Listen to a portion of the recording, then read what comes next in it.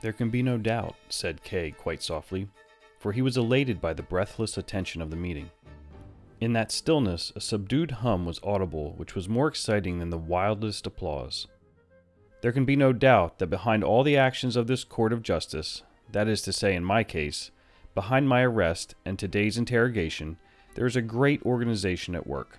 An organization which not only employs corrupt warders, oafish inspectors, and examining magistrates, of whom the best that can be said is that they recognize their own limitations, but also has at its disposal a judicial hierarchy of high, indeed of the highest rank, with an indispensable and numerous retinue of servants, clerks, police, and other assistants, perhaps even hangmen. I do not shrink from that word. And the significance of this great organization, gentlemen? It consists in this, that innocent persons are accused of guilt, and senseless proceedings are put in motion against them, mostly without effect, it is true, as in my own case. But considering the senselessness of the whole, how is it possible for the higher ranks to prevent gross corruption in their agents? It is impossible. Even the highest judge in this organization cannot resist it.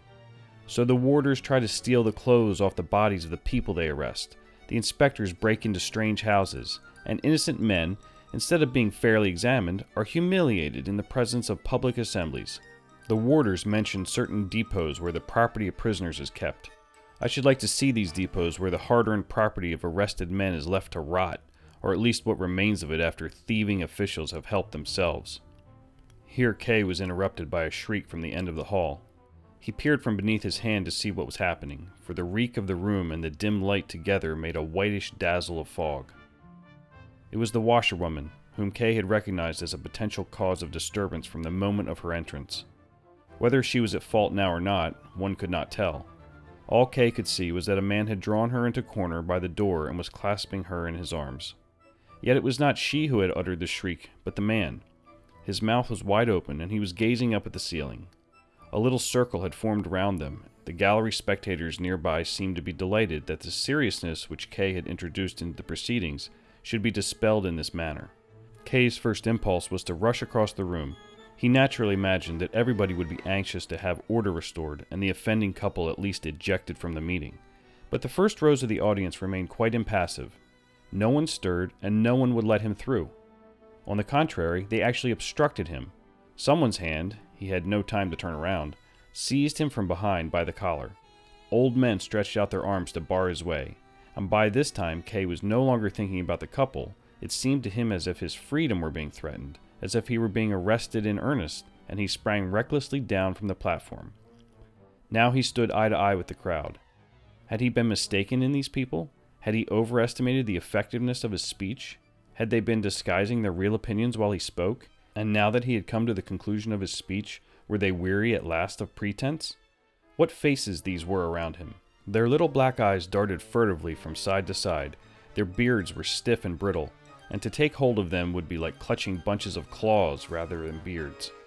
But under the beards, and this was Kay's real discovery, badges of various sizes and colors gleamed on their coat collars. They all wore these badges, so far as he could see. They were all colleagues, these ostensible parties of the right and the left, and as he turned round, suddenly he saw the same badges on the coat collar of the examining magistrate, who was sitting quietly watching the scene with his hands on his knees. "So," cried Kay, flinging his arms in the air. His sudden enlightenment had to break out. "Every man jack of you is an official, I see. You are yourselves the corrupt agents of whom I have been speaking. You've all come rushing here to listen and nose out what you can about me, making a pretense of party divisions, and half of you applauded merely to lead me on. You wanted some practice in fooling an innocent man. Well, much good I hope it's done you, for either you have merely gathered some amusement from the fact that I expected you to defend the innocent, or else—" "Keep off or I'll strike you," cried Kay, to a trembling old man who had pushed quite close to him. "Or else you have really learned a thing or two, and I wish you joy of your trade."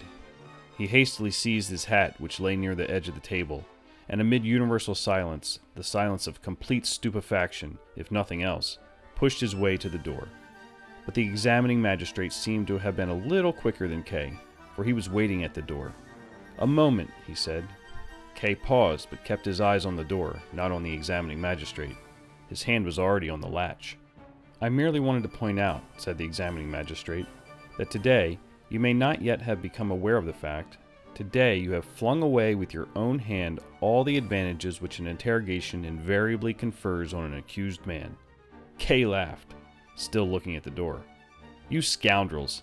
I'll spare you future interrogations, he shouted, opened the door, and hurried down the stairs.